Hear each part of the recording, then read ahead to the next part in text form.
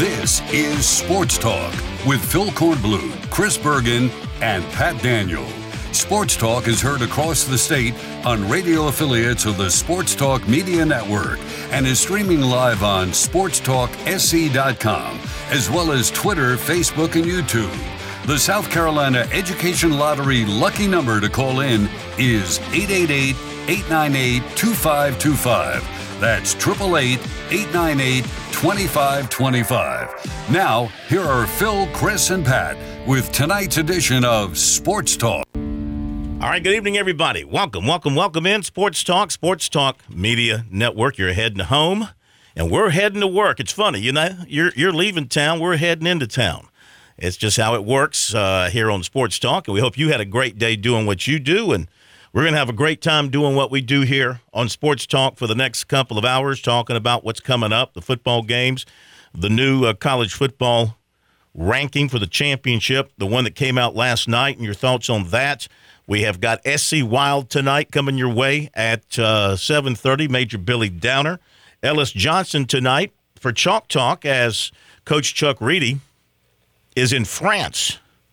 He's on one of those, honeymoon getaway sort of things. He didn't just get married. Maybe it's his second or third honeymoon, whatever the case may be. He's over there in France having a good time. Yeah, I don't know if it's an anniversary. I mean, look, he and Debbie, they just take off and go. Good for them. It's Baylor money. I tell him it's Baylor money. He's still got largesse in the bank from being asked to leave Baylor. I tell you, it's a great life, isn't it? If you can just convince people that you can coach a major college football team for 2 or 3 years, get yourself a great contract, have Jimmy Sexton put you up against another one of his clients. I mean, what a ripoff Jimmy Sexton is, and how he plays these athletic directors for fools, and their various search companies play them for fools, one against the other. I mean, just think about Auburn. They're paying, $36 million between they're paying Harsin $36 million to go away, right? And they're still paying, what's-his-face, who was there prior to him. Malzahn? Gus Malzahn, still paying him, right? UCF. And the point is, the next guy they hire, they're going to have to pay more than they were paying Harsin. I mean, if they say they make a run at Lane Kiffin, if it's an established head coach, they're going to pay him more than what they were paying the guy they just got rid of. And a guy like Sexton, and I don't know if it's Sexton handling all these guys or not, but he's the one that you think about whenever this comes up. I mean, he's the guy in the middle spinning the dice here, and his guys are on both sides of the dice. And so whether it comes up this guy or that guy, he's going to play them against each other, and he's going to drive the price up. And these ADs and schools are so hungry to get that next guy who they think is going to be the guy. They will pay through the roof. That's why you do admire, both Dabo Swinney and Shane Beamer, to be quite honest with you, because when they took their first contracts, they were lowballed by Clemson and South Carolina, respectively, and they were okay with it. Swinney was like, pay me what you're going to pay me. You'll pay me later when we're winning. And you know what? They're paying him now. And Beamer was the same way. The story was when he took the job, that Sexton said, "Don't take that contract. Let me try and squeeze some more or whatever." And he said, "No, I'll take what it is right now, and we'll go with that. I'm happy with that." He didn't try and play Ray Tanner and increase the buy or increase the take. So kudos to him for that. But anyway, that's what you got going on right now as these coaching jobs begin to open up. It's good to have. Why isn't, Phil, that's the way all athletic directors should look at things? Go for a guy like Shane Beamer, like Dabo Swinney, who wanted the job. They were more interested in the job than they were their next paycheck. And obviously, Dabo is the blueprint for success of an unknown coach. He's obviously a dime a dozen because, he is the exception, not the rule, unfortunately. Mm-hmm. But, you see all these guys and all these hires that we think at first blush are outstanding hires, and they've turned to be disastrous. Brian Harsin was never a fit at Auburn, never quite understood that move. Tom Herman, of course, was in the mix at South Carolina. That didn't work out, and I think the Gamecocks are probably thankful it didn't. Think of any hot name you can think of at this point in time. Those coaches normally don't work out as more times than they actually do. You're right. And look, in the case of Sweeney and Beamer, you had two guys who were hungry for their first head coaching job. So they were willing to take the low ball offer because they were just looking to get in the door and have an opportunity to run their own program. Now, you go after a Kiffin who's a proven commodity, like, he's mentioned for the Auburn job, or you go after Urban Meyer, let's say, an established coach. Now, look, I'll say South Carolina also with Spurrier, they got him at a cut rate price as well, back when he took the job because he wanted to get back into college coaching. He didn't really need the money with his he had a huge umbrella, golden parachute from the Redskins. He didn't need the money. And so he gave South Carolina a financial break and really kept his salary pretty low, as I recall, as things went on. He wanted more to go to his assistant coaches. And so really South Carolina has now with Muschamp, they paid through the nose for Muschamp, and that was their own fault in that they, they got so excited after year 2 that they gave him this mega contract. Was he worth it after 1 year? That's part of the problem with some athletic directors. 1 good year, and you feel like you've got to back up the Brinks truck to this coach and give him this crazy deal because you're just afraid he's going to be swooped away by somebody else. And then when it goes bad, you're stuck with that deal. And you have the huge buyout, and you have the huge contract to pay off. In the case of Muschamp, it turned out to be about, $13 million at the end of the day? So, and Jimmy Sexton's in the middle of almost all of this. So he's the guy that's really, he's the guy that's really coming away smelling like a rose, along with the coaches involved as well. Anyway, Bergie, I was going to say it's great to have you with us. Unfortunately, last night, issues on this end, not your end, on this end, prevented you from being with us. So I'm glad you're back with us tonight. Before we dive into things, real quick, your thoughts on the first ranking that came out last night. Clemson sitting there at number 4, Tennessee sitting there at number 1, Georgia and Ohio State there in the middle, Alabama at 6. Of course, things are going to be happening. You got Alabama, LSU coming up. You got Georgia, Tennessee coming up. You got Ohio State, Michigan coming up. Your thoughts on what they did with the ranking, the committee?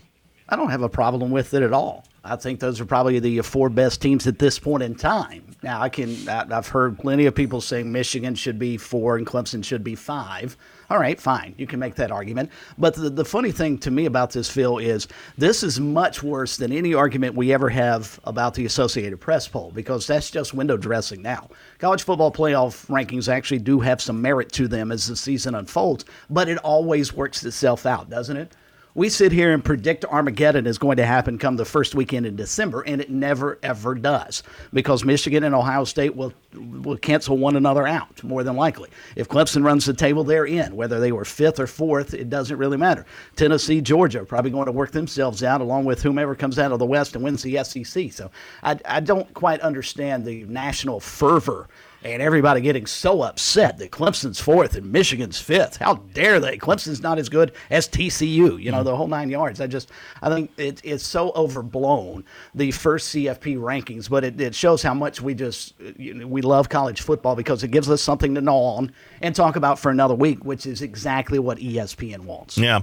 I tell you one thing that bothers me, and you're right, it's great for the conversation. We got to have the conversation. Whenever we stop talking about college football, then that won't be a good thing. The conversation day to day, week to week is what drives college football.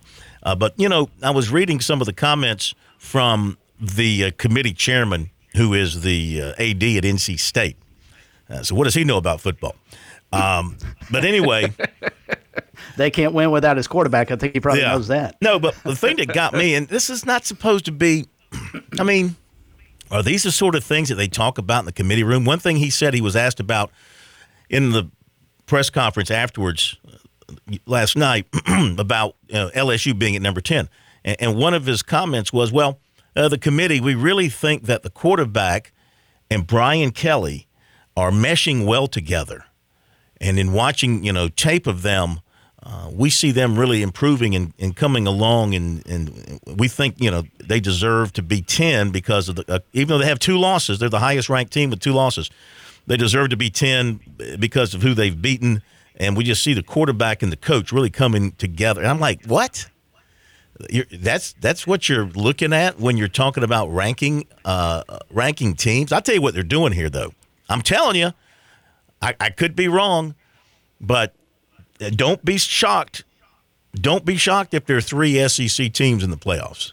They've absolutely positioned that league for that opportunity. Well, think about this. Think about this, okay? So you got Georgia, Tennessee, you got Alabama at 6. But Alabama's going to play LSU, which is now 10, okay? So if Alabama beats LSU, well, now we got the argument where, they beat number 10.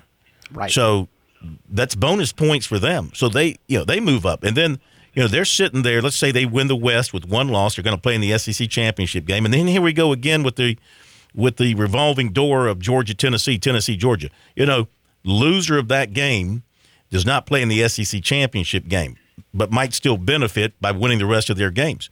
So let's say Georgia beats Tennessee. Tennessee has beaten Alabama by a field goal. Georgia beats Tennessee by a field goal and then goes and plays Alabama and loses by a field goal. All right, you got 3 one-loss teams all losing by a field goal to a great team ranked in the top 6 of this first ranking. Of course, things could change between now and the next couple of rankings. But you see what I'm saying? And the way, the subjectivity that apparently is applied here when we're talking about how quarterbacks and coaches are meshing, if that's the kind of stuff that's coming into play, I could see that happening. And do you think America would be upset considering what each of those 3 teams has done the rest of the season, except when they've played each other?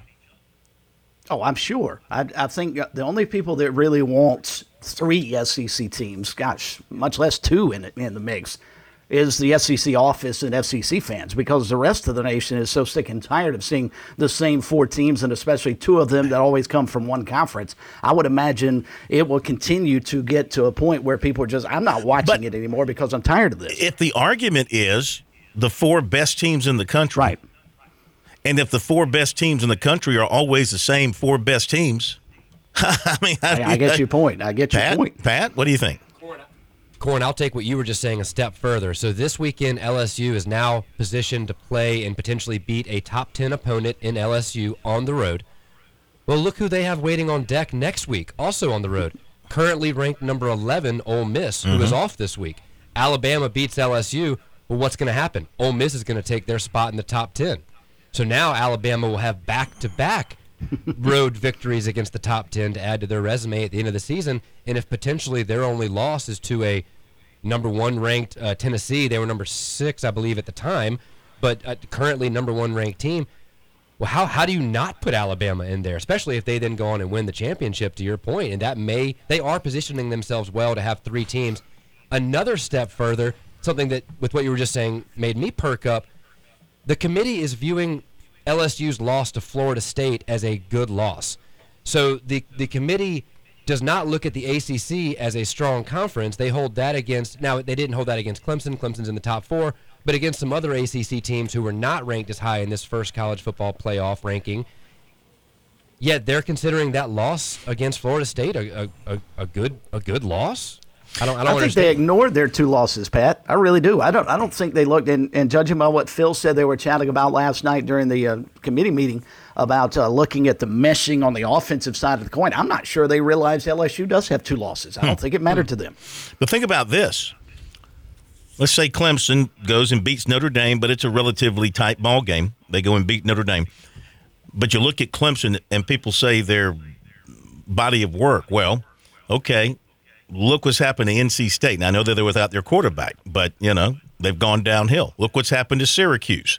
They just got beat by Notre Dame at home after losing to Clemson, going downhill. Wake Forest just had an ugly loss to Louisville, a bad football team.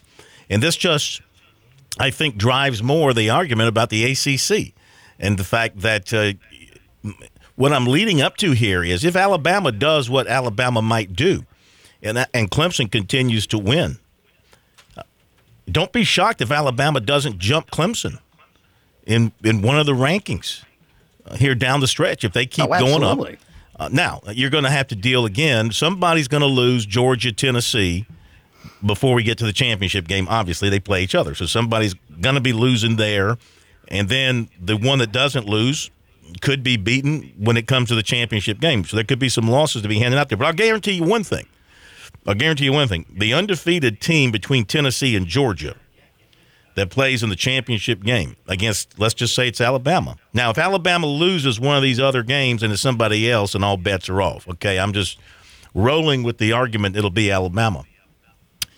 You'll have two SEC teams. Those two teams in the championship game will go to the playoffs. Yes. Yeah, right? I think everybody agrees. The winner-loser, unless it's Alabama losing. If Alabama loses with two losses, if Alabama wins the SEC championship and the other team has one loss, both those teams will go to the playoffs, which means now you're looking at the third SEC team. You're looking at an undefeated team from the Big Ten and or a one-loss team at the Big Ten and an undefeated Clemson and possibly an undefeated TCU. And that's where Pat's argument is so spot on about LSU, because there have never been a team with two losses to get into the college football playoff. So them helping buoy sort of Alabama's strength of schedule, but it also could come back to bite Alabama in the backside because they've got two extremely tough games that they've got to play the next 2 weeks. If they navigate through this week and next week, they're in the playoffs. I mean, Auburn's not going to give them anything. And, of course, they've got, an FCS game before the Iron Bowl. So, I mean, I don't think it matters what they do in the SEC title game, but then you run into that point, Phil, about are we going to let a two-loss team into the playoffs? No. How much do you value Alabama? I don't know why you put LSU at number 10 except for the very reason that we're talking about here to make that Alabama game look all that more important when they play this weekend. So, all right, phone number 888-898-2525. We're at the Dave and Buster studio here in Columbia. Eat, drink, play, catch all these big games coming up this weekend, all season long. The World Series game tonight as the Phillies try to put their boot on the throat of the Astros and mash it down and break their larynx and everything else that's in there. Catch all the games. Breaking out all Larry Munson quotes. Yeah, put the hobnail boot on their throats and broke their nose. Yeah. Anyway, catch all the big games at Dave and Buster's in Greenville, Columbia, and Myrtle Beach. And, of course, our number, 888-898-2525. That's the lottery hotline. Since 2002, more than $4.2 billion in lottery proceeds have been used to fund scholarships and grants for South Carolina students. Learn more about the lottery's impact at sceducationlottery.com/educationwins. Playing for fun is a win for education. I was in downtown Columbia today. I was walking to my car. Walking to my car, and this lady pulls up, and she says, can you tell me where the lottery office is? Oh. She says, I said, well, I was in between Main and Assembly, and I said, well, it's right over here on Assembly Street. She said, she gave me the address, and she says, is it on this side or that side? I said, it's on the other side of Assembly Street, right over there. She says, okay, thanks. I said, how much did you win? She said, I don't know. I'm going to find out. Wow. I said, can I go with you?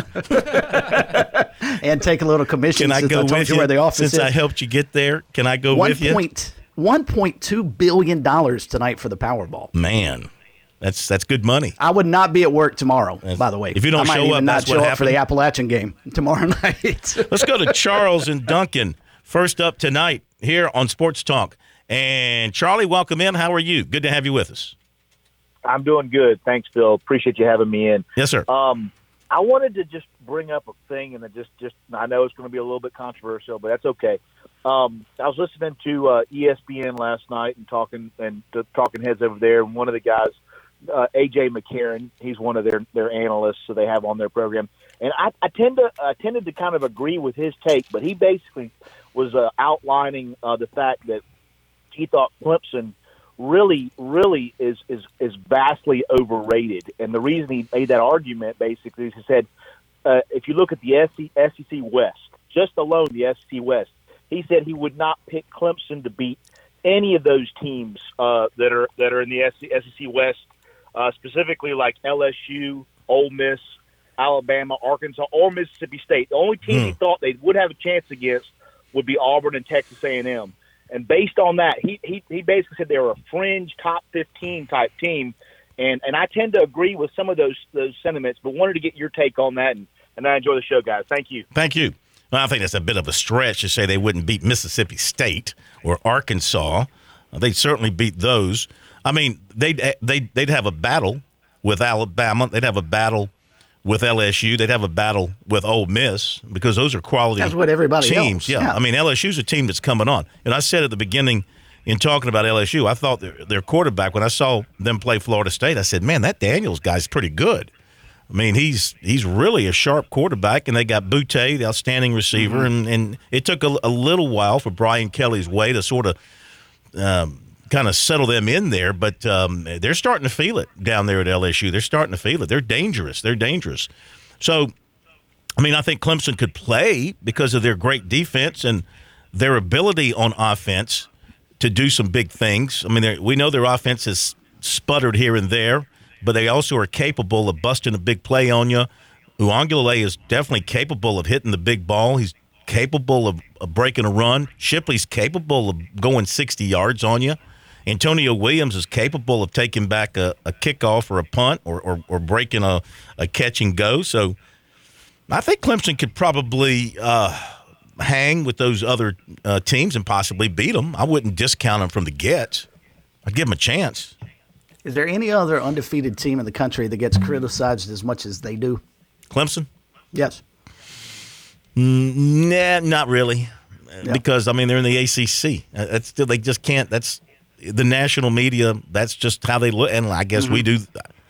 Do we give them as much credit as maybe they deserve? Because we're here watching things around the ACC. I mean, I had a hard time believing. That Wake Forest was a top 10 team. I mean, I know they had a good run. They got a good quarterback, but would they handle? Could they play with Tennessee? Could they play with Alabama? Could they play with Georgia? Could they? They did play with Clemson. I mean, took them to overtime. Double overtime. Syracuse did play with Clemson. Maybe these are indicators. Maybe this is what they're talking about. They're seeing Clemson having to struggle with these other ACC teams. I mean, all three of those wins, State, Syracuse, Wake Forest, were all tight ball games. Maybe they're thinking as the SEC teams would blow each of those teams out.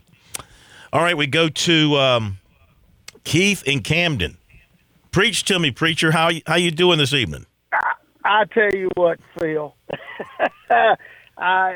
Chuck Reedy in France. I don't remember where he went last year, but I just decided on the way home I'd stop by and buy me a $2 ticket. I may be in France Friday with him.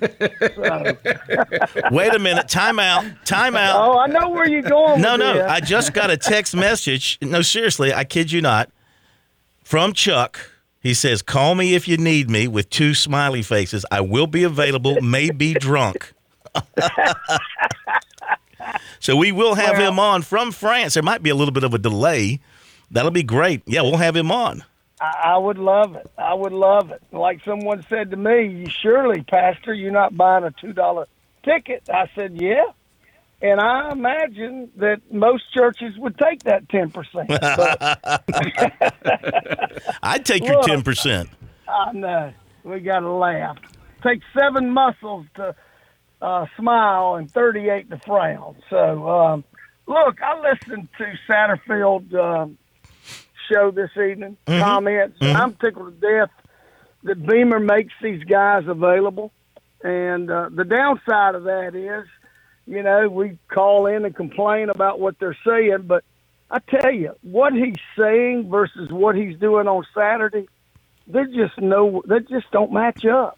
I don't get it. Yeah. So talk about that a little bit tonight. Well, we'll do it right now. In fact, I was there. And well, you were there. I heard you. Okay. Yeah, I was there. And thank you so much. And go use those 7 muscles and smile. Yeah, there you go. I'm looking at these numbers. Hey, look, if I do hit it, I promise you I'll be at the station Monday for all you guys, Chris, Pat, all of them. I've tried that. I've tried. I've told the man above, if you'll just let me win this, I'll share it. $1 million.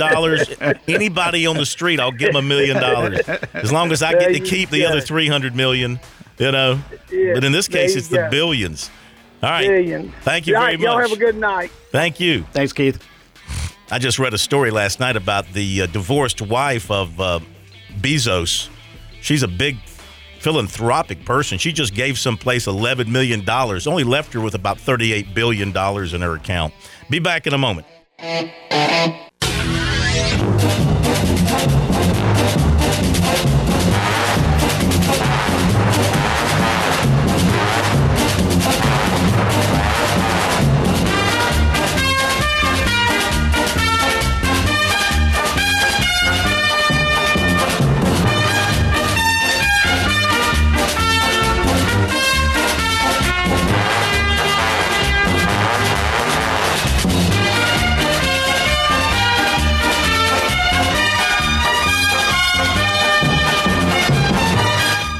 Okay, we're back on Sports Talk here on this Wednesday night. Busy show for you in a moment. Chalk Talk. Chuck Reedy and Ellis Johnson coming your way. And 7:30, another edition of SC Wild Tonight with the Major, Billy Downer. Also, we'll hear some of what Marcus Satterfield had to say today.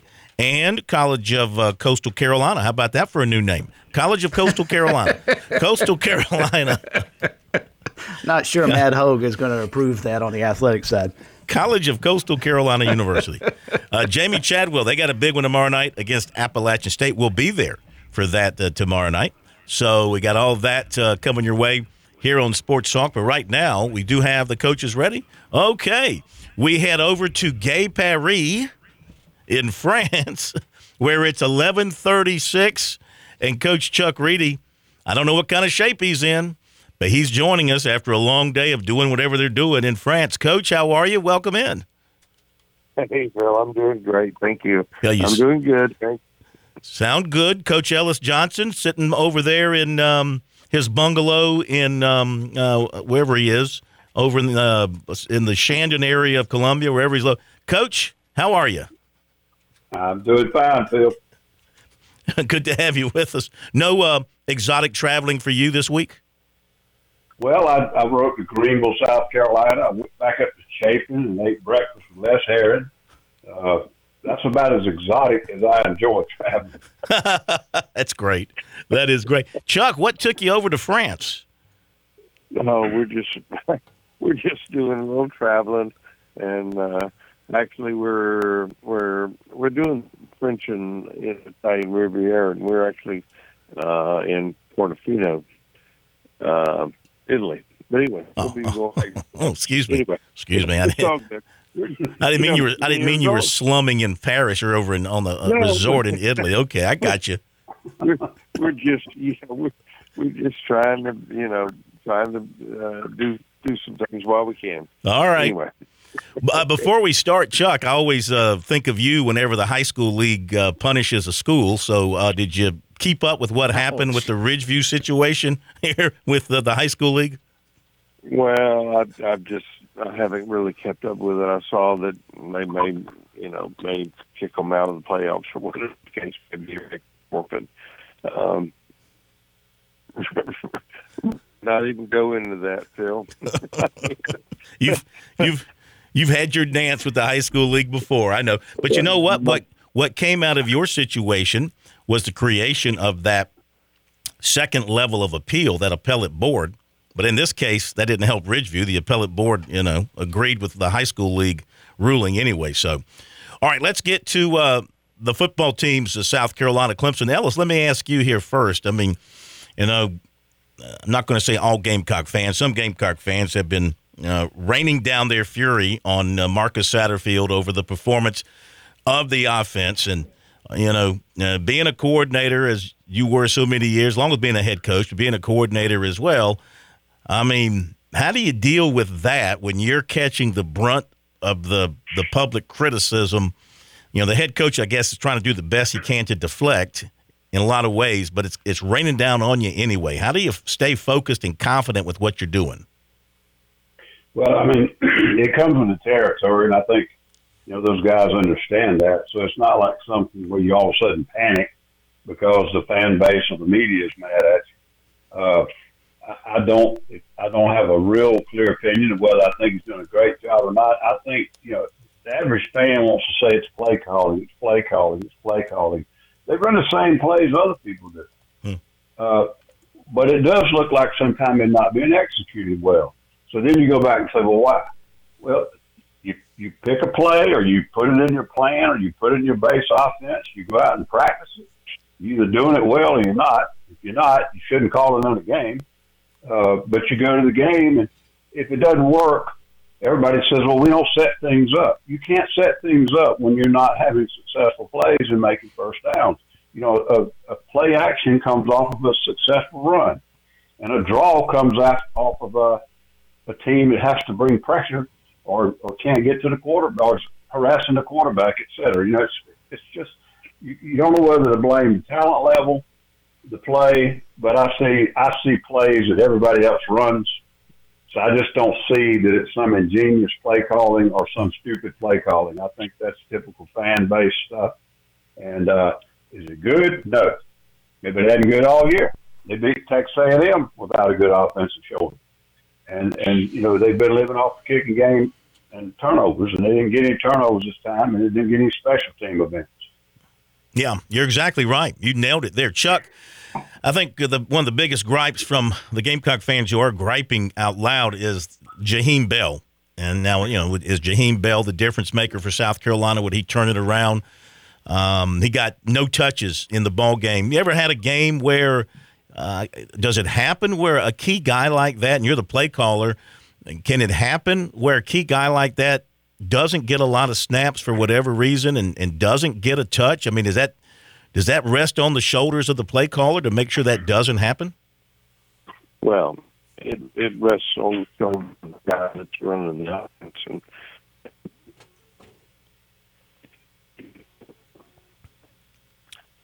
our cell tower in Italy is not cooperating with us. Chuck, okay. You still there? Are you still there, Chuck? Yeah, can you hear me? Yeah, you're kind of going in and out on us. Okay. See if you can come up from the beach maybe and find a mountaintop or something. Okay. There you go. Can you hear me now? Yes, sir. Much better. Okay. Anyway, no, the thing that I don't understand, and I mean, and I don't know Marcus Satterfield, he's a smart guy. You know, it's always been, you know, that the players don't seem to understand what's going on. You know,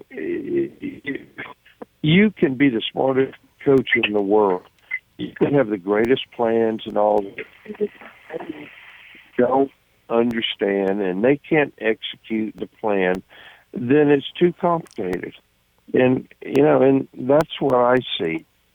And, you know, Jaheim Bell, I hear all this stuff about personnel groupings. That's a bunch of crap. I mean, you put your best players on the field, and you give them an opportunity to execute the plays. I mean, we got personnel groupings based on what we think the defense is going to be, and trying to get matchups.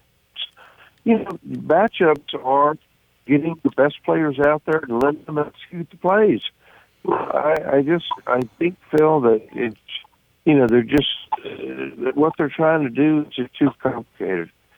Make it simple enough that players can understand it. They can go out there and play.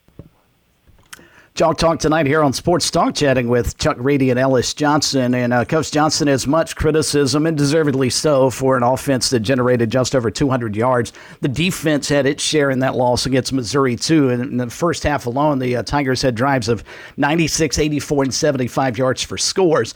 I get it. It's physically demanding to play that many plays against another team, but how much is that mentally draining on a defense to not be able to get off the field and watch a team go 96 yards and then 84 yards on you and then again 75 yards on you? Well, when you play an SEC opponent, it can happen. And I don't think in those particular aspects it's something to say, well, that's what lost the ball game or that's what put us in a hole. But I'll tell you the difference in the Texas A&M game and the Missouri game, not the difference, but a huge difference, is that Carolina came out with a burst, touchdown kickoff returns, some good stops, and they kept the crowd in it. And Missouri came out, and in the same situation, they quieted the crowd because they had successful drives against them, and Carolina's offense was going 3 and outs, not getting first downs. So it kind of works off of each other. I still think that defensively they're not playing bad, but again, they didn't get a turnover. they gave up 367 yards, and frankly, in today's football, that's not that bad. And they're having to play too many snaps too soon. The change of possession is going like just too short. They've got to somehow start sustaining some drive on offense. And so I'm not totally critical of the defense. I don't think they played as well as they have in some other games. But other than that, I just don't feel like it was something that you can go in and say, well, this is awful, this is terrible. Missouri's had some second plays against a lot of people. Their quarterback statistics are not that bad. They started off extremely bad early in the season, but lately they've been pretty good. And the games they've lost lately were Auburn, Georgia, and Florida. And Florida was on the road, and they were competitive in every one. One was a touchdown, one was 4 points, the other was overtime. So they're not a terrible football team. I just think maybe South Carolina fans thought that we were somewhere where we're not yet. Yeah, I think they looked at this situation. I mean, I certainly did, Ellis and Chuck, and I saw the Gamecocks at 5-2 and coming off a pretty decent win over Texas A&M and had beaten Kentucky, a 4-game winning streak, and you got these guys at home and you're favored and it's homecoming and it's a sellout and you got everything going your way. But Ellis, I just didn't see the intensity. I'm not going to say effort. They played with great intensity against Texas A&M, like they really brought it. I'm not so. Could you see that? Am I making something that's not something to be made of? I just didn't see the intensity against Missouri that they had against. And I thought the offensive line did a pretty good job against A&M, but took a kind of a step back against Missouri. Well, possibly, but sometimes it's the fact who they're playing against. But it's hard to say they didn't play with intensity, but they play with effort.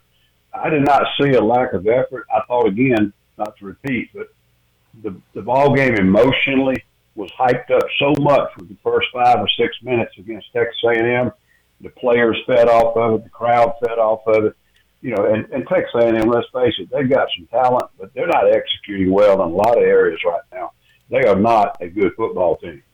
They got beat at home this week again. So I just think that maybe they did some good things on offense, Missouri. I think maybe, people weren't expecting them to be that good. They've got some good players, and I think Drinkwitz is really good at scheming and setting things up and doing things that his offense can be successful against what you're running. I don't think they ran any bad defensive calls. They weren't able to stop them at critical times. But I didn't see a lack of effort. I just saw Missouri come out a little bit crisper, executing a little better, playing a little faster, playing with confidence.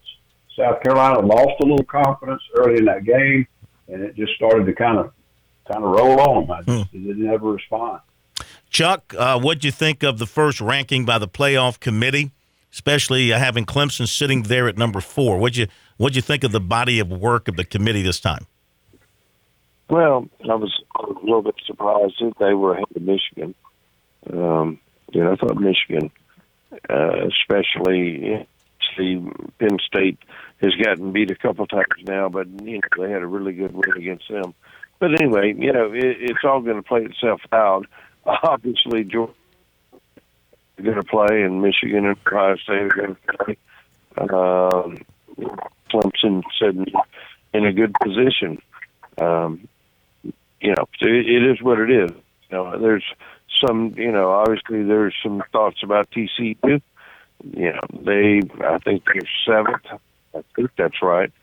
They may have been should have been a little bit higher, but it's a starting point. We'll see what happens from here. Yeah, you're right. They are 7th behind Alabama, Michigan, Clemson, Georgia, Ohio State, and Tennessee. Ellis, could you see a scenario where 3 SEC teams make the playoffs? If Alabama goes undefeated the rest of the way, gets to the championship, plays a 1-loss Tennessee or Georgia in the championship, the loser of the Tennessee-Georgia game wins out the regular season to finish 11-1, and then the Alabama-Tennessee or Alabama-Georgia SEC championship game, let's say Alabama wins, so you got a 1-loss Alabama, a 1-loss Tennessee, a 1-loss Georgia, especially if they're all down to the wire, field goal kind of victories. You got those three teams all with one loss, all by field goals, all to each other. Would they take all three? I'm glad you're not on that committee. They'd never get anything done. But I hate to admit it, Phil, but the scenario you just painted, it's probably got like a 5% chance of happening. But it'd be hard for me not to put all three of them in. When I look at them right now, I think those three teams right now are as good as anybody in the country on a given day. Now, Ohio State and Michigan, I think, are playing better than Clemson right now. And I will Chuck. I don't understand how Clemson got that ranking, but I really think the committee sometimes, I know they're supposed to just kind of put them in order the way you really think, but I think they saw these matchups coming down the road, and they're going to let the Tennessee-Georgia game and the SEC game, championship game, they're going to let the Michigan-Ohio State game, they're going to let all those games take care of business for them. My biggest concern, Clemson better be ready to play at Notre Dame. Notre Dame, I think they're 4-1 or 5-1 over their last 6 games. They started off, like a Halloween show, but all of a sudden now they're not playing bad at all. They're putting up points, and they got to go on the road and play them at night. Chuck, what did you think about what I just talked about? And do you think the committee put LSU with 2 losses at number 10, knowing they're playing Alabama this weekend in Baton Rouge, and that should Alabama win that game, they can make the argument, hey, just beat a top 10 team on the road ranked in the championship rankings. I mean, that's just another big feather in Alabama's cap if you want to make that argument. Yeah, well, I think what you're saying certainly is plausible, but there's no way that they're going to take 3 one-loss teams ahead of undefeated Clemson or an undefeated ECU. I just don't. I don't. Obviously, Ohio State or Michigan, one of those are going to be if they continue to win. And there's probably going to be 2 SEC teams. I don't know how that's going to play out. But, you're not going to keep an undefeated Clemson out. I just see that happening, especially with them starting off at number 4 in the rankings. Guys, as always, it's been great. Chuck, what's been your favorite wine on this trip so far? Well, it's all been good. I think it's have it out, but it's all good. I mean, are you a connoisseur? No, I just like wine. I don't think so. I'm not sure.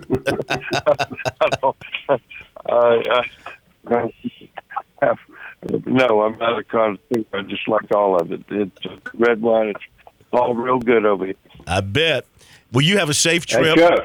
Oh, go ahead, Ellis. Chuck, I'm having a glass of Yellowtail Cabernet. I doubt if that's what the doctor ordered over there.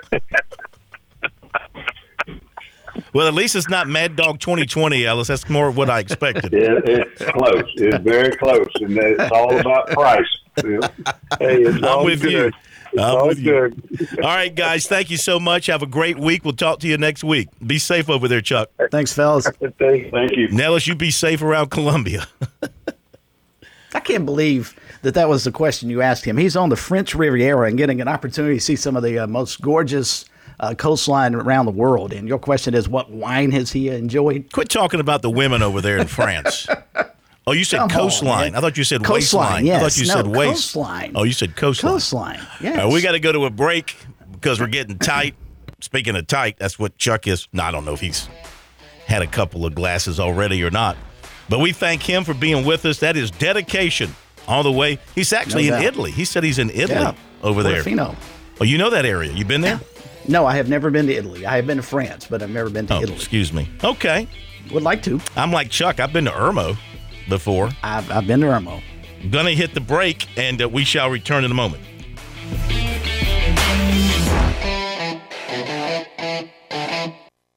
We're with Major Billy Downer of DNR. Of course, hunting is very popular across the state of South Carolina. Major Downer, what things should our hunters be thinking about before they get out in the fields? It seems like every other show we're talking about hunting safety of some sort. Whether it's turkey season or deer season, hunters always need to be aware of their target. Make sure before you pull that trigger that you know what you're looking at. Whether it's a turkey during turkey season or a deer during deer season, you know your identifying features of your game. You know what's beyond that target in case you miss. Learn more about the great outdoors in South Carolina with Major Billy Downer on SC Wild here on the Sports Talk Media Network.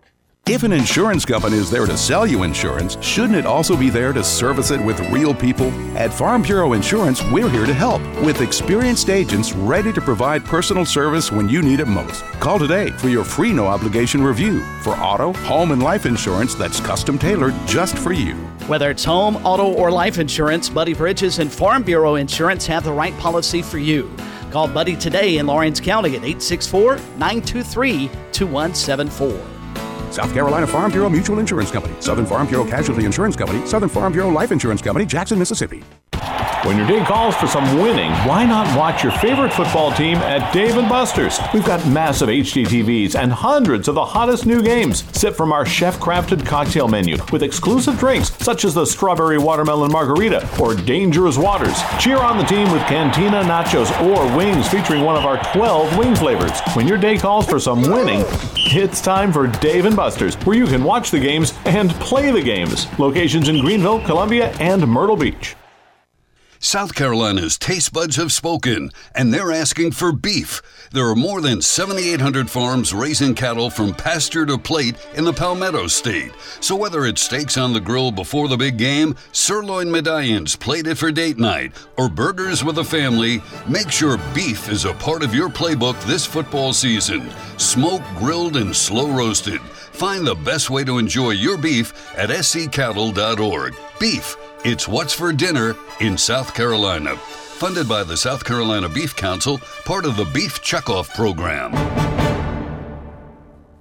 Show your team pride wherever you go with Founders Federal Credit Union's collegiate debit cards. Get your University of South Carolina and Clemson University debit cards at any Founders office or by calling 1-800-845-1614. Plus, our debit cards are digital wallet ready, so you can pay however you please. Not a member? Visit RelaxJoinFounders.com or one of our 37 convenient locations to see if you qualify for membership. Terms and conditions apply. Founders Federal Credit Union is federally insured by NCUA. Hey, this is Major Billy Downer with DNR, and coming up tonight at 7:30, another edition of SC Wild on the Sports Talk Radio Network. I'm attorney Jim Corbett. I love sports, and I've helped people for over 30 years. Contact me at jim@jimcorbettattorney.com when the insurance company won't pay your claim or you have complicated issues. Some other business causes your business to lose money, jim@jimcorbettattorney.com. When you lose a relative and find out you got cut out of a will or don't get what was promised. When you have serious injury, like from a wreck or mishap or on the job, jim@jimcorbettattorney.com. Think big, life-changing. I'm talking education, inventive, next-level education. Wake up. For 20 years, education has received billions in funding. Where, you ask? Right here, across our state, in your own backyard. Who has done this? Well, if you've ever played the lottery, that would be you. Thank you. The South Carolina Education Lottery. When you play, we all win.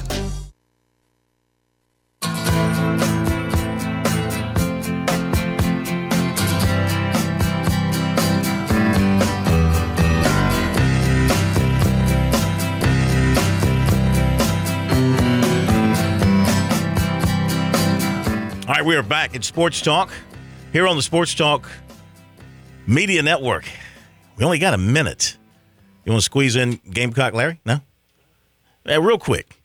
Gamecock Larry, if you can spit it out in 60 seconds, go ahead, please. Well, I just got something to say. I listened to Coach Beamer yesterday and I heard the same old thing. Got to coach better. Got to play better. Got to put our best players on the field. If that assistant coach on the sideline with you, if he can't help you coach better, if he can't help you put your best players on the field so they can play better, you don't need him. Then this afternoon I heard Satterfield say, we are early in the process. Well, I hate to say it, but I got to say it. We don't need that kind of coaching. We need an offensive coordinator. We have lost almost 2 years of Gamecock football. All right, we got to hit the break, sir. Be right back. Welcome back to Sports Talk on the Sports Talk Media Network. You can reach the guys with the South Carolina Education Lottery lucky number, 888-898-2525. That's 888-898-2525. Now back to Phil, Chris, and Pat with the second hour of Sports Talk on the Sports Talk Media Network. Okay, we're back, everybody. Good to have you with us. Hope that you enjoyed listening to Chalk Talk with Coach Reedy, Coach Johnson. Normally Mike Morgan at this point, but Morgan is on the move. He's doing some MAC football tonight. You've seen him on TV tonight, Chris? Looks sharp. Got a checkerboard design for his sport coat, blue and black, silver tie with little black stripes in it, and a purple pocket square. So Mike always is well-dressed, and he followed suit again tonight. And unfortunately for him, there are only about 100 people at the game to see him. Debonair. Not a big crowd. Well, he doesn't care about who's in the crowd. All he cares about is the eyeballs looking at the screen, right? Yeah, you're right. He doesn't care. All right, phone number 888-898-2525. Couple of quick things. Breaking story here late this afternoon. Pete Thamel of Espen Gonzaga, their AD, met with the Big 12 commissioner last week about the Zags joining the Big 12. Sources told ESPN. The discussions are part of the possibility of the move of the basketball powerhouse leaving West Coast Conference for a power conference. I wonder why you would do that. I mean, I guess the TV money, but I mean, you're already in a great spot to win your league, get in the tournament. You're a nationally ranked. You're not a mid-major. You're a major. You're a Final Four contender. Why would you do that if you're Gonzaga? I guess it must be the TV money deal. It really is. And from what I understand, they are not hurting for money with regards to that basketball program. But if they move into the Big 12, ACC, you can give up being bragging about being the best basketball conference in the country because that will now belong to the Big 12. Yes. I mean, that league already is probably the better of the two leagues, but you add Gonzaga into the mix, good grief. You're talking about Kansas and Baylor and Texas Tech, and these are three teams that the first two I mentioned have won national championships the last 2 years, and the other one lost in overtime to Virginia, and you put Gonzaga, who's always a Final Four contender, not to mention West Virginia and some of the other teams in that league. Good grief, Phil. That'll be a gauntlet to go through. And not only did Kansas give Bill Self, the head coach, assistant coach Curtis Townsend, a slap on the wrist, they slapped him with wet noodles today. I mean, seriously. If you don't think that Bill Self and the assistant coach didn't know what the guy from Adidas was doing with the players they were dealing with, and I've really got some oceanfront property in Topeka I'd like to show you. I'm surprised, though, it was a 4-game suspension and not 3, because that does mean he's going to miss the game with Duke. But, you know, in college basketball, seriously, it doesn't matter. No. When your head coach is Regular there in November yeah. or December, I mean, seriously. You talk about a meaningless – and they took – they're self-imposing other things. They're restricting some official visits. They're cutting some visits. I mean, great day in the morning. Do you think that has any impact on Kansas or any school like that when it comes to recruiting and NIL and everything else that is in play to get players? This is the most meaningless bunch of crap in punishing a coach and an assistant coach that you could ever dream up. But everybody just accepts it and rolls with it. This is just great. No, man, it's getting slapped with a wet noodle is what it is. But if it had been, let's just say, if it had been Prairie View A&M and they had given a football player an extra shoelace, it'd be 3 years of probation and $10,000 fine or something like that. Brad Brownell and Lamont Paris would have been had show calls. Yeah, attached to their seriously. Okay, so yes, Pat. I just can't believe right now you guys left out one of the biggest details of this Gonzaga, possibly to the Big 12 scenario. You forgot about the mighty Gonzaga Bulldogs football team. Now, they haven't played in 81 years since 1941, but they have an overall record of 134, 99, and 20 with one bowl appearance back in 1922. And Corn, their most notable alumni was running back Tony Canadeo, who played from 1919. Wait. Oh, I'm sorry. He lived from 1919 to 2003 from Chicago, and he played in the NFL for your Green Bay Packers from 1941 to 1952 and was elected to the Pro Football Hall of Fame in 1974. Hey, if Erskine can bring back football, Phil, why can't Gonzaga? Really? USC men's basketball playing their exhibition against Mars Hill 7-4, the first media timeout, according to David Cloninger of the Post and Courier, quote, light crowd, end quote, at the CLA tonight. Oh, really? You expected more? Sad. All right, let's get back to the phones. Clemson also tonight playing, and they're up 10-6 on Benedict in their exhibition. Oh, okay. I thought that's tonight. I was thinking it was tomorrow night, but it is tonight. Okay. Mm-hmm. That's great. Let's go to Philip in Charleston. Hey there. I want to call you Phil. Do you go by Phil or Philip? I go by Philip. 1 L or 2? 2 L's. Okay, I only got one. How are you? I'm good. How are y'all? I'm actually a little out of Charleston, but just wanted to. I'm a Clemson fan. I'm not a bad Clemson fan, but I would just with everything going on and all the people talking, but we played. Some SEC teams, but I kind of think we proved ourselves. And there's an old saying that a lot of people has always said is, we seem to get it done. And I haven't heard that. So that was just my thought, and I won't take up y'all's time, and I'll sit back and listen. Well, thank you. First time caller, too. Thank you, Philip, with 2 L's. You are not taking up our time. Our time is for you. I mean, Yes, sir. Thank you. I hope you'll call again. Thank you. So what part of you're outside of Charleston? Where are you exactly? Well, I'm more towards Santee, up around the lakes. Nice. Oh, gators. Yes. You see any big gator? You see any big gators in there? We see them all the time. Yes, sir, we do. And we live with them, and they live with us. So, yep. Scary. Yeah, but scary. But I do, and I got my family split in half. Carolina fan, and I pull for Carolina, and I do not pull for them to lose. But I have a brother that is a Carolina fan, and he yes, sir, and I'll leave it at that. I understand. Hey, thanks for calling, and please call again. Yes, sir, I will. Thank you. Good hearing from you.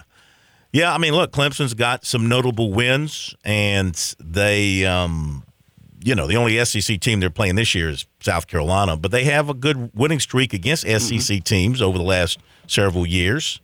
And they've earned the right to, sort of get an exception out off the blocks. Now, they still need to go prove it the rest of the way. But over the years, this is a team that's always been in the mix for the college football playoff. And especially as it's sort of stayed at the 4 teams, I think it's gotten more and more difficult once you start getting in there regularly to get you out of there. And so I think Clemson does get the benefit of the doubt, at least right off the bat. Now, we'll see. If they lose to Notre Dame, they're going to be in big trouble, I think. I'm not sure they can get back in there. But right now, I'd give them the benefit of the doubt, too, because they've proven, as Philip said over the years, that they can go win games when it matters. All right. I'm going to hit another call here, Pat, or what you want to do? I'll tell you what. Quick phone call. Recruiting. Let's do the recruiting real quick. Want to do the recruiting real quick? We can do the recruiting real quick. We can hear from Coach Satterfield. I do want to play some of this Marcus Satterfield before we run out of time here with SC Wild coming up. All right, let's go to another call, Tar Hizzle. Oh, Tar Hizzle, not too far from where Bergie is in Sardis, and Tar Hizzle's in the PD. He doesn't claim a town. He claims an entire region. The entire area. Yeah. Tar Hizzle, PD. What's going on? Just depends on the day. I might be in the upstate, low state. I might be in North Carolina. Who knows? But, I was really excited to hear the statistics on Gonzaga football, because I was about to really start comparing it to USC football, meaning South Carolina. But then you said they had a football player in the Hall of Fame, and I had to nix that because South Carolina doesn't have a Hall of Famer. So not yet. Not yet. They might have one day. It's sad when you look through the state and realize that Clemson nor South Carolina have a Hall of Famer in the NFL Hall of Fame. Only South Carolina State does, I believe. But South Carolina State does. Yeah. They got they got 4. multiples. want to They got say that three right now. Three? And like I said, 3 of them. Hats off to them, man. Yeah. Buddy Pugh putting them out, man. But I will say this. I make no bones about it. I don't think North Carolina wins out. I will say Clemson better strap their helmet on, because when North Carolina plays them in that ACC championship, they got enough offense. They better hope that defense comes to play, because they can put points on the board. Tar Heels That got will no be a chance. test. They got no chance. Oh, no chance. I'm just saying No chance. they can definitely score with anybody in the country. I think they've proven that week in and week out, including Notre Dame, who they hung 42 on and still lost. But I will say this. How in the world is LSU sitting at 10 with a loss to Florida State and a loss to Tennessee. Florida in my head, but was it Florida or was it Tennessee that beat them? Tennessee. It was Tennessee. I mean, their best win's Ole Miss, and they're 10th in the country? Let's see, lose to Florida State, beat Southern, beat Mississippi State, beat New Mexico, beat Auburn close, lost big to Tennessee. They won at Florida, and they beat Ole Miss. And those in back-to-back weeks, they put 45 points on the board in both of those games. That's probably what's got the committee excited, and they like the way the head coach and the quarterback are meshing. Or do you think it's Whatever the hell that they means. need Alabama to play a top 10 team? Duh. That's why. That's what I said earlier. That's the frustrating thing about this. Yeah. You know, it really does. It irritates me, because I had somebody tell me the other night, well, ESPN doesn't make the picks. If you don't think the people paying that's got the TV contracts ain't making that a lean one way or the other, then you're kidding yourself. Absolutely. And that's a shame for the kids. I'll say it's a shame for a TCU that's undefeated right now. I'll give you Clemson and 2 touchdowns against I'll give you the Tar Heels and 2 touchdowns against Clemson. Not only will I take that, but I'll say this. I'll put $200 of my own money to go to the Wounded Warriors Fund if you actually beat me. Well, you are on. I like it. All right. Thank you, I buddy. like that. Appreciate it. All right, guys. Thank you, God Tar. bless our soldiers and our troops, man. Thank you, man. Thank you, Tar Heels. Very, very big of you. Appreciate that. There are 4 Bulldogs in the Hall of Fame.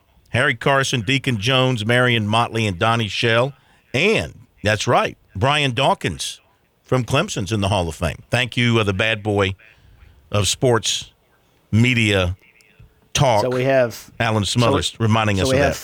five NFL Hall of Famers and 1 Heisman Trophy winner from South Carolina. It's not too bad for our That state. is correct. And we do have some coaches who are in the college coaches, the College Hall of Fame. Danny Ford is in it. Dick Sheridan is in it. Did Jim Carlin get in it? I'm trying to remember. There's somebody from South Carolina, I think, is in it. Spurrier? I think Frank Howard might be in it. Yeah, Spurrier. Yeah. All right, got to hit a break. Going to come back with Marcus Satterfield. Some don't think he'll be in the Hall of Fame one day, but we'll see. Maybe he will. And recruiting. South Carolina's taste buds have spoken, and they're asking for beef. There are more than 7,800 farms raising cattle from pasture to plate in the Palmetto State. So whether it's steaks on the grill before the big game, sirloin medallions plated for date night, or burgers with a family, make sure beef is a part of your playbook this football season. Smoked, grilled, and slow roasted. Find the best way to enjoy your beef at scattle.org. Beef. It's what's for dinner in South Carolina. Funded by the South Carolina Beef Council, part of the Beef Checkoff program. Life. It has its ups and downs. Sometimes it's little things like hitting every red light or dropping your cell phone. Maybe it's the bills, rent, or pressure at work. But when it comes to the South Carolina Education Lottery, you should never feel like playing will solve everything. The lottery is a game. It's played for fun. So set a dollar amount. Expect not to win and make sure responsibilities, family, friends, and work come first. Visit playresponsiblysc.com. When your day calls for some winning, why not watch your favorite football team at Dave & Buster's? We've got massive HD TVs and hundreds of the hottest new games. Sip from our chef-crafted cocktail menu with exclusive drinks such as the Strawberry Watermelon Margarita or Dangerous Waters. Cheer on the team with Cantina Nachos or wings featuring one of our 12 wing flavors. When your day calls for some winning, it's time for Dave & Buster's, where you can watch the games and play the games. Locations in Greenville, Columbia, and Myrtle Beach. Hi, this is Major Billy Downer with DNR, and coming up tonight at 7:30, another edition of SC Wild on the Sports Talk Radio Network. Your home is where your memories live. It's where you laugh and where you love. We understand the importance of the valuables under your roof, tangible and intangible alike. So no matter what's around the corner, we'll be there, offering you and your family the support that's made Farm Bureau Insurance a trusted name for nearly 70 years. You deserve more. You deserve a promise. Learn more at scfbins.com. Call me, Alex Satterfield, at 803-749-9171 for all of your Midlands insurance needs. In Columbia, South Carolina, game days are our specialty. Whether you're watching the game from inside the stadium or from the big screen at your favorite local spot, the energy remains the same. Craft the perfect fall Saturday in a city where there is plenty of action on and off the field. From tubing and kayaking to Soda City to rooftop restaurants and plenty barbecue. We're ready when you are. Plan your weekend at experiencecolumbiasc.com. Touchstone Energy Cooperative members save more on electricity, and members save more on insurance, groceries, healthcare, restaurants, travel, concerts, and sporting events through Co-op Connections. Touchstone Energy is an alliance of the member-owned electric cooperatives, and as a member, the power is yours. Experience the power of co-op membership with Touchstone Energy and find out how much you can save on electricity and a whole lot more at touchstoneenergy.com.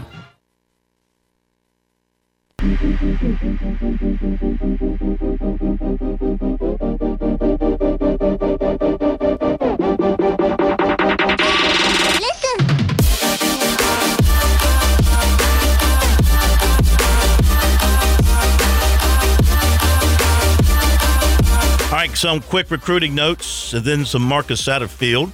Recruiting brought to you by Seawells. Reminder about the daily luncheon buffet coming your way tomorrow, 11 to 2. Make sure you get over to Seawells. If not tomorrow, get over there Friday. If not either one of those days, someday next week. You will not be disappointed. If you live in Columbia, you're visiting Columbia, it is worth your while to make the trip over to Rosewood Drive, 1125 Rosewood Drive. Put that in your GPS, 1125 Rosewood Drive. Take you right to it. And, of course, the very best in the catering business, Seawells as well. You have a catering request, 803-771-7385 is the number. Tight end Luke Chilton, 6'7", 240 of Fredericksburg, Virginia, continues to talk with USC once a week. Hearing from tight ends coach Jody Wright, he's thinking an offer might be coming his way, but he's not sure if it'd be a preferred walk-on or a full scholarship. But they are talking. He made his first visit to USC last month when the Gamecocks defeated Texas A&M, arrived in the afternoon and walked around and took everything in, loved the environment, thought the facilities were great, loved how the fans reacted after touchdowns, likes how they use the tight ends in their offense. So he said it was a good experience. He is limited on visits because he plays on Saturdays. He's also been at Virginia Tech, VMI, and Towson. He wants to visit William & Mary and Temple, plus Duke and Air Force have expressed interest. USC today offered 2023 offensive tackle Keyshawn Blackstock, 6'5", 315 of Coffeyville Junior College, Kansas, and Covington, Georgia. Wren safety Trevon West on Sunday committed to Wake Forest. Basketball, Texas coach Chris Beard was at Lexington today to visit 2024 6'5" Cam Scott. 2027 baseball, 2027 first baseman, outfielder, left-hander Griffin McCain of Fort Mill committed to USC. 2027. Eighth grader. What, 11? Yeah. Eighth grader. So wow. In the eighth grade, I was thinking about other things besides where I was going to college. I was looking for any girl that might look back at me, as I recall. I had not a very pretty face, braces, and glasses, so I wasn't getting a lot of looks back in the 8th grade. Good luck to this young man. I've seen his picture. He looks like a baseball player, to be honest with you, in the 8th grade. Okay, that'll do it for recruiting. Here is USC offensive coordinator Marcus Satterfield. Bring you some of this since he's been in the conversation a lot this week, and he met with the media today and took questions. What were your just general thoughts on how things went on Saturday, just across the board? It was very disappointing. Just the production, the execution, everything. I thought we had a really good week of practice. I thought our guys were ready to go, and we never could get going. Couldn't get a first down to stay on the field. Sat, you mentioned having a good week of practice and it didn't translate. Where, as you kind of look back on it, where was the disconnect from a good week of practice to not really translating on the field? That's a great question. I wish I knew that. It's what we continue each week, each month as a coach that you try to find how can you make sure that your guys stay consistent. You always worry about that after you have a couple of weeks of success of making sure that everybody keeps that edge about them, the strain about them, and I thought that our guys did. It didn't show up on Saturday. Sad a lot of the guys were in here yesterday saying that it seemed like Missouri knew what was coming, specifically later in the game. They'd raise their hands if it was a pass play for whatever, or in that instance. Mm-hmm. Going back to look at the tape, could you find ways where you guys were tipping what was coming? I think that they did a really nice job of scouting us. I think they did a really nice job of watching us on the sideline and gathering tendencies. You always worry about it, for years now. It's kind of been a trend on defense. The D lineman can see how much weight is on the hand of the offensive lineman. You'll see, all kinds of people in our conference throw their hands up to alert pass, and sometimes they're right, sometimes they're wrong, and sometimes it's tendencies of, demeanor of offensive linemen, quarterbacks, running backs. So, we've done a real deep dive starting on Sunday night. Zeb and those guys did a really nice job of finding some things that, we need to make sure we're changing up so we aren't giving, tips to other teams. Yeah, Coach. Shane obviously was talking about the different personnel packages and how difficult it is to, I guess, include certain players and certain plays. Can you talk some about what challenges that might present trying to get, certain players the ball on certain plays or even getting certain players on the field just in different setups? Yeah, you try to have a feel for how the game's going to go and how you're going to play the game, and then you want to maximize the personnel and who's out there. Obviously, you have certain personnel groups, certain formations that, for different parts and segments of the field, different down and distances. And, sometimes you're right on and sometimes you're not. We got caught this past week. We had 4 possessions in the first half. We had, 3 and out or 5 and out, 3 and out, 3 and out, and then a 16-play drive. So the 16-play drive was a lot of 2-minute tempo stuff. So you go in at halftime and you've done nothing from a game plan standpoint of setting up anything. You can't stay out there long enough. So we didn't get to a lot of the plays that we had practiced all week, which could be good or bad because now we can carry them over and work them this week. I'm sure coming out of any game, there are probably some things you'd like to have back or changes you wish you could have done, whatever. Is there anything that specifically when you look back at Saturday that you thought could have been better?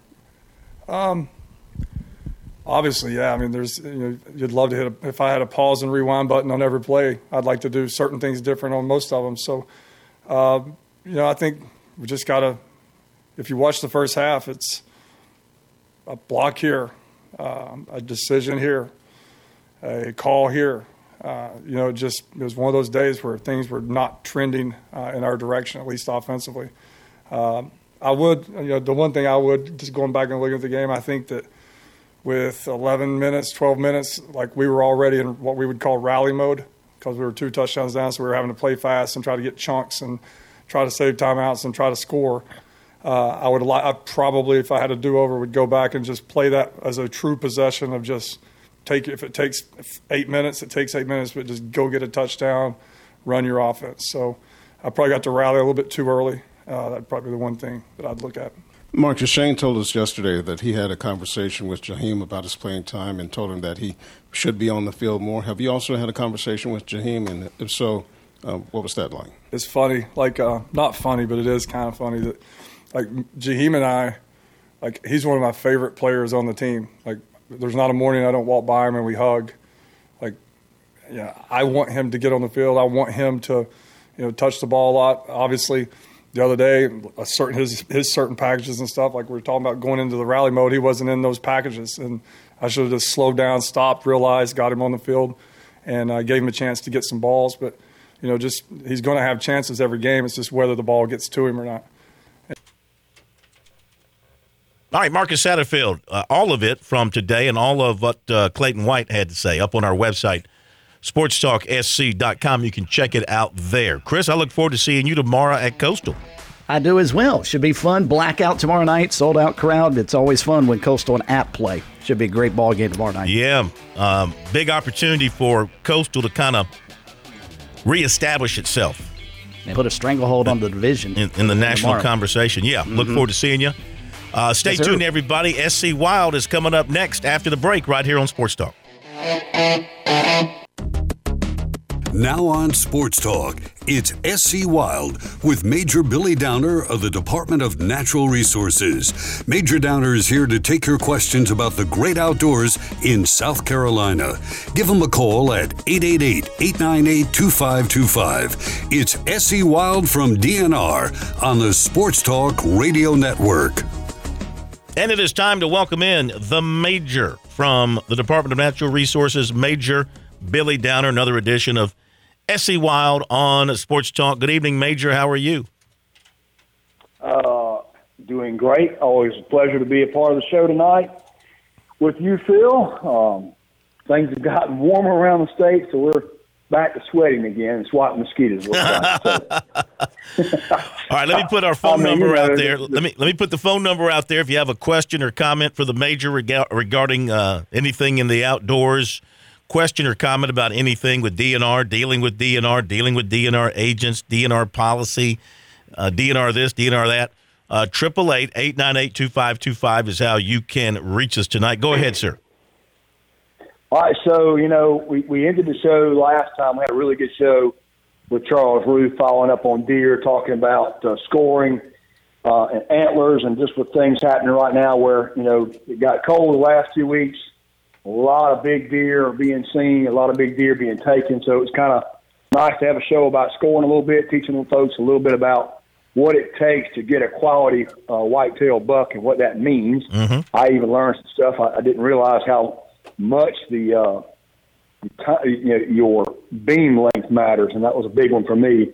And I've helped score a bunch and just didn't realize that. So that was a neat show last time. And following up today a little bit with something I spent I've been in conversations with the last, it seems like last 2 weeks with folks talking about deer season. And so if we're talking about it, that means probably most everybody else is talking about it too. But we've done this before on the show, but just talking about rifles, ammunition, cartridges, and what's the best deer rifle out there. Mm-hmm. You start that conversation, you're liable to get, opinions from all over the map because it really, it's to each his own. I remember when I was growing up, the 270 was the best thing. Everybody thought 270 was great. And then all of a sudden the 270 Winchester short mag came out. That became the new hot thing. And now the hot thing's the 6.5 Creedmoor. Now you got lots of folks that like to joke about that and talk about the secret 6.5 handshake, whatever. I will say this. I have fought the 6.5 trend for the last couple of years. I had hunted with a 7mm 08, which is a 308 cartridge, necked up to 7mm round in it. Been a really good cartridge. We've had that used for youth hunts a lot. We found that to be a lot better than 243 for leaving a good blood trail to be able to find your deer. And when you start talking about ammunition and rifles and what you want to hunt deer with, on private land, there's not a whole lot of restriction on what you can hunt deer with on private land. But you want to shoot a deer with something that's going to take it down quickly and without any suffering to the animal. And you want to be able to get the animal quickly so you can get it to the processor so you can get to your meat. Particularly when it's hot like this, you want to get that deer off the ground and into the processor as much as you can. Colder weather helps us a little bit, gives us more time, we can relax. We start talking about rifle rounds and you get into the calibers and things, millimeters, whatever. You start off with that 243 is kind of on the lower end of things. 223, Phil, for those that don't know that, the 223 round is what most of your M4 what people would call an M16 would shoot as a 223 round. Been a lot of energy in that in the last 10, 15 years. Folks wanting with Palmetto State Armory, others making these M4 platform rifles, a semi-automatic, and a 223, or what's called a 5.56 NATO round. Anyway, the 223, the lower end, you start going up to 243. You go from 243 to, a 270, and you get into the 6mm range, and that 243 to 270, that 6mm in the middle there. And the 6.5 has been a big deal. It's called a 6.5 Creedmoor, and it's a really long bullet, so it has a lot of kinetic energy in that bullet, which helps it fly straighter and tends to be a really nice flat shooting bullet, or at least it gives folks the feeling that they can shoot longer shots, not a lot of recoil. But traditionally over time, you talk about rifles and cartridges, you go back to 30-06 has been around for a long time, over 100 years, I think, and that's just a tremendously popular round, great sporting round still today. A lot of kick in it. It's going to hit your shoulder pretty hard. Folks don't want to sit there and shoot a 30-06 all day, generally sighting it in. They want to get it done. The 7mm is also a very hefty round for going to take elk and things like that. 308, popular round. 30-30 has been around for a long time. It's also a 30 caliber round, but typically a closer in shot. Most folks might remember the old 30-30. The Marlin 30-30 is a lever action. Looks like the old West gun. But again, just a lot of different calibers out there. You can go all over the place. But one of the things people want to get into, and we talked about some on shows in the past, is long range shooting. And we're seeing that at our ranges. Of course, DNR has 4 public rifle ranges that we man across the state, and we've got another range down at Tlaxcola that is not manned, that's open to the public, and then one at Belfast that's not manned. But the 4 man ranges we have, one at Pickens, this is our oldest, the Spartanburg of the James O. Thomason range in Spartanburg County, and then Watery range here we built recently here in Richland County, or in Lower Richland. And then we have the Twin Ponds range, which we did in conjunction with the U.S. Forest Service down in Allendale in Upper Charleston County. So those are ranges that are typically a 100-yard range. I mean, most people want to go sight a rifle in. They're going to sight a rifle in at about 100 yards. That's what most folks, who go to the store today, I will say this. I'm going to admit to the public that's listening, yes, Billy Downer has succumbed to the 6.5. I went and finally decided that I was going to buy a 6.5 Creedmoor because I've heard so much about it.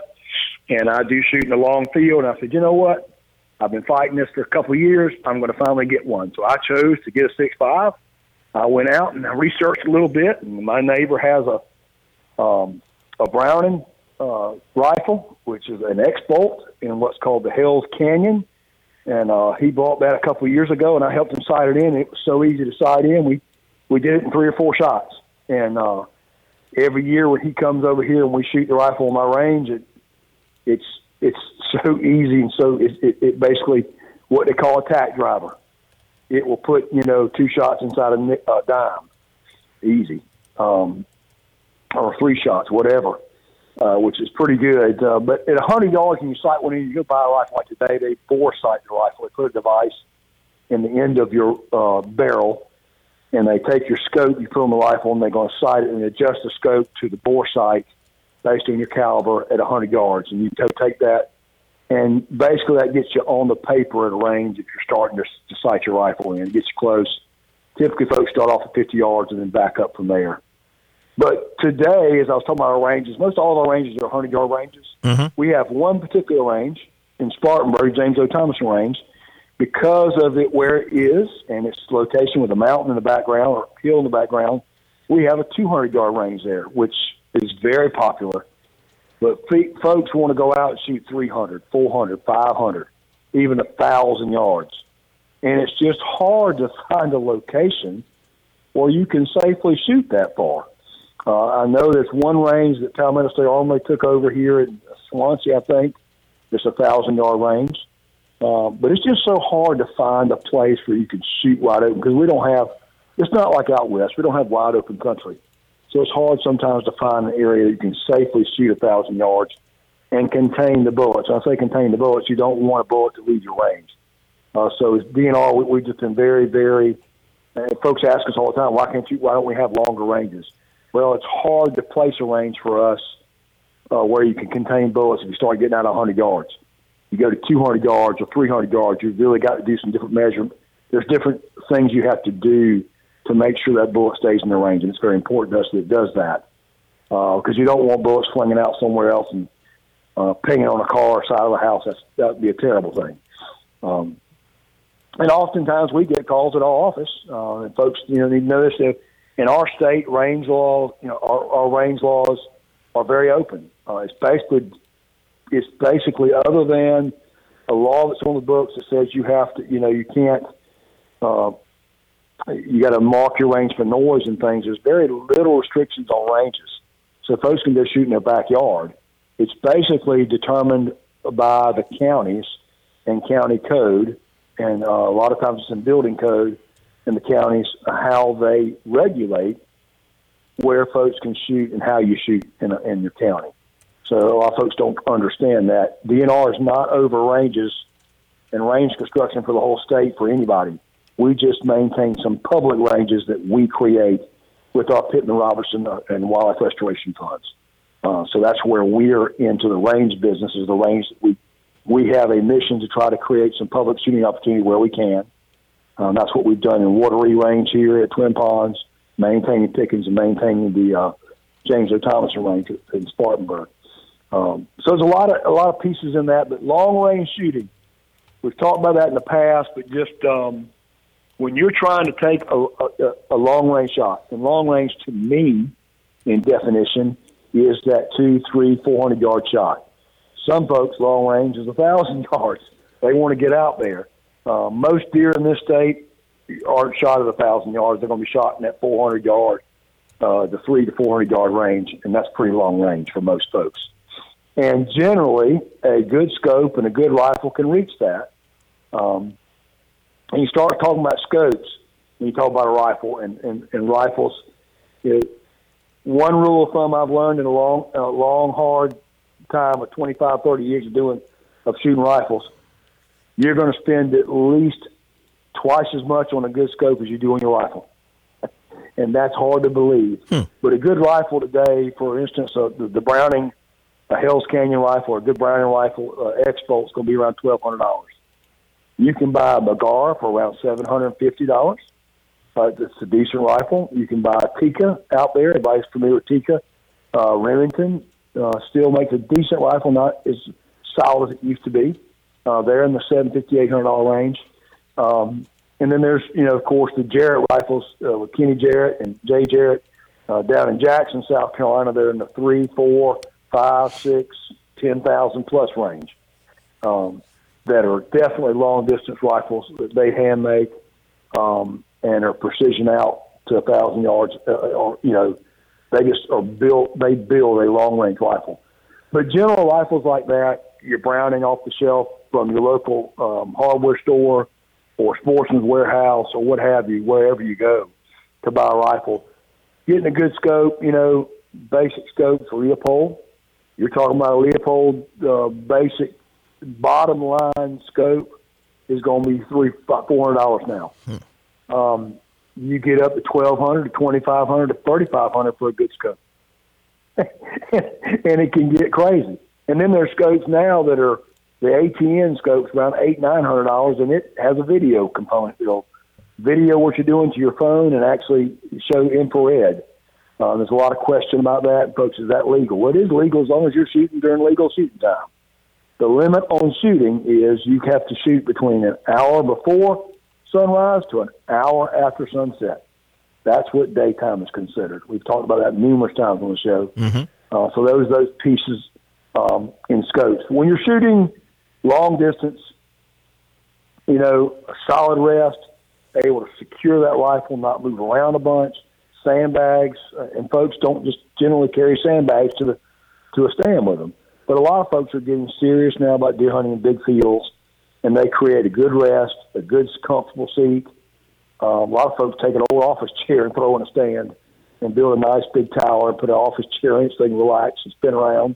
And they're going to build a nice rest out of 2x6 or something. and have a solid rest, put a sandbag there or a shooting bag where they can secure that rifle to not have a lot of movement. That's key. Past that, good scope, sighted in, and a scope is able to give you the ability to see out far enough to make that shot and to have the adjustments. So those are all big pieces. You know, Swarovski's a big scope dealer. That their bottom line scope's $1,000, and then it goes up $2,500 and up from there. So it's just so much out there. Meopta, they're in the $500, $600, $700 range up to $1,200 plus, $1,400. Really good scopes there, and then Zeiss, another German scope, just very good optics there. And it's all about glass and your optics and what you can see. So many different things when you start getting long distance. And then there's the component of how late you want to sit. Mm-hmm. And I got in a conversation this week about that. Just when you're buying a rifle and a scope, so many times folks can sit. So most people always are paying attention. We talk about sunsets. You want to know when sunset is. Well, the official sunset is not dark. You generally have about 30 more minutes after sunset before it starts to get to the twilight type of light. Any scope you buy, pretty much any scope you buy, can see from sunset to that 30 minutes after.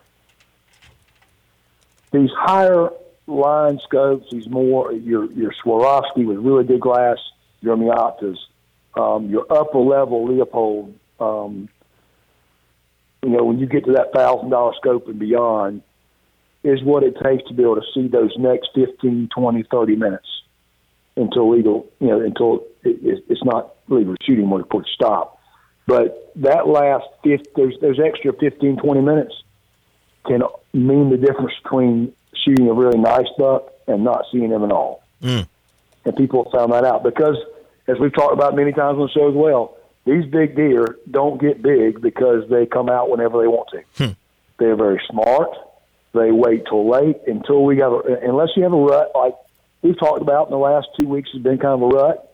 Might get a little bit cold snap here the 1st of November, be another little rut hit here for a little bit. Bucks will be stupid twice pretty much all year. Come out in the daytime pretty much twice being stupid.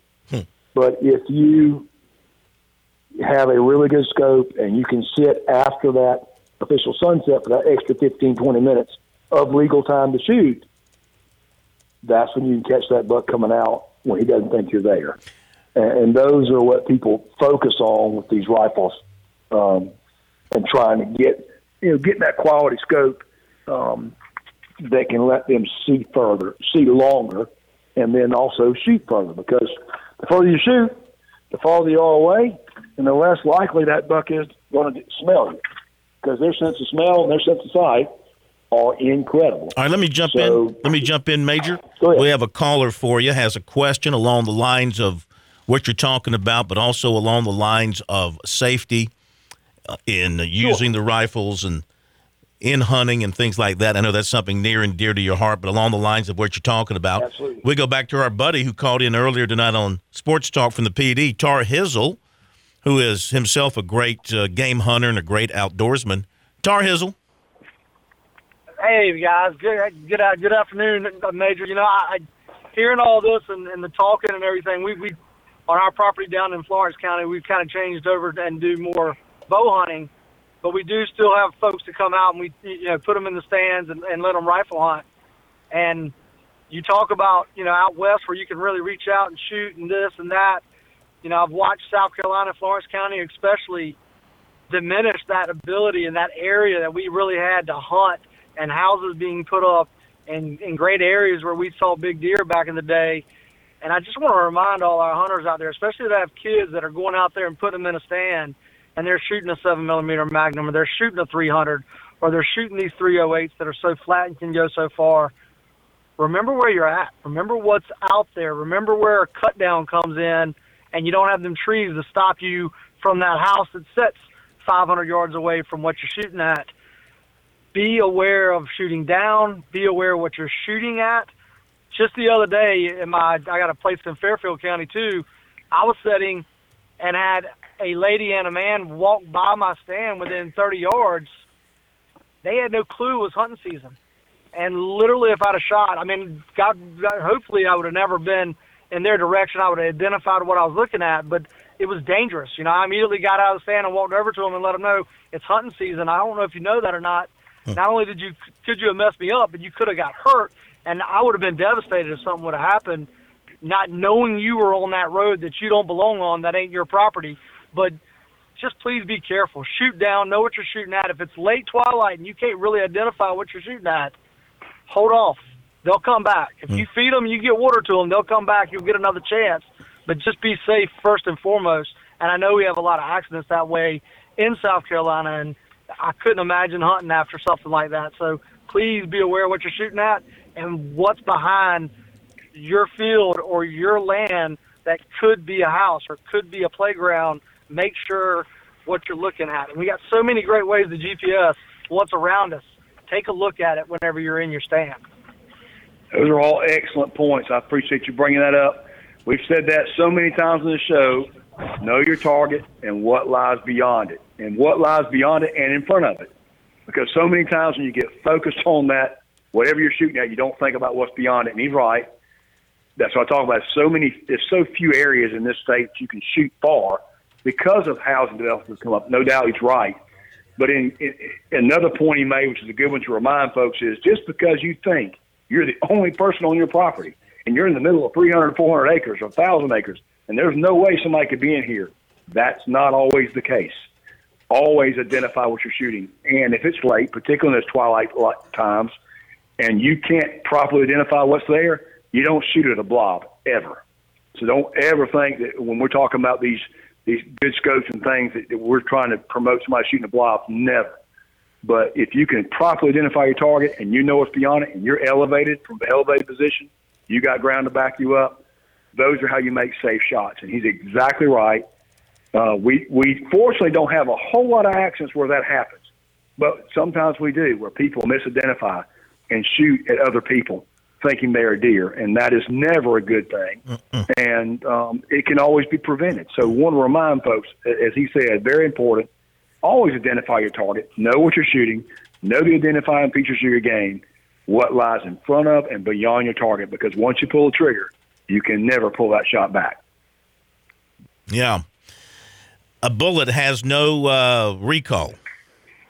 Once it's gone, there ain't calling it back, right? You're not going to be able to pull it back. That's right. But you know, so many times people are unaware that they move here or whatever, and they walk on property and just walk anywhere they want. And they'll be trespassing, and they're wrong for trespassing. Let's be clear. However, that doesn't mean you can shoot them or that you would want to shoot them. So, you know, it's just one of those things. You got to be aware all the time and be thinking, you know, is that a deer? Make sure it's a deer, you know. Again, because the later it gets, the harder it gets to identify. And that's what we're talking about. You know, people will shoot at just a brown blob, and that's not ever a good idea. And we're never promoting that by any means. We are talking about using quality optics and things so you can get good sights and you can really properly identify something, you know, past that normal time if you get a regular scope. You know, there are quality optics out there that allow you to see a little bit longer. But again, you always want to make sure you identify that target so that you know it's the deer you're shooting at. So those are all good points. I appreciate him weighing in on that, remind us of that, because those are excellent things to remember. And as we close the show tonight, certainly would not want to would be remiss if not reminding that of folks. So that's a good thing to close tonight with, is make sure, you know, if you get a good optic, you get a good rifle, it can take a long shot. Just make sure you know your property. And if somebody builds a house, you know what? Don't put your stand where you're shooting toward it. Yeah. Those are just easy decisions you can make. But people make this mistake all the time, and it's not against the law. I'm really mad at my neighbors for having deer stands all around my house, and they're all pointing towards me. I don't get that. That's not a good idea. That's correct. I'd rather have that stand closer to me shooting away from my house than right there. I think they're shooting in the at back, me. shooting toward my house. I think they're shooting at me. Well, I have no comment to that, Phil. I don't know. You get kind of sassy sometimes, you know. I know. Major, we're down to our last 30 seconds. Any final thoughts? No, again, just reminding folks, again, you know, be safe out there. Enjoy this hunting season. It's a great time. So hopefully some cool weather come around. as we approach Thanksgiving. We'll talk about waterfowl season next show. Yep. You can get into that. But again, be safe, be seen. Make sure you're walking back from your stand. Use a flashlight so others can identify that you're a person walking. Great stuff, Major. As always, a pleasure being with you. You have a great couple of weeks. We'll talk to you in 2 weeks. Yes, sir. Thank you. There he goes, the Major, Billy Downer, out into his woods, SC Wild from DNR. Thank you for being with us. We'll see you tomorrow night.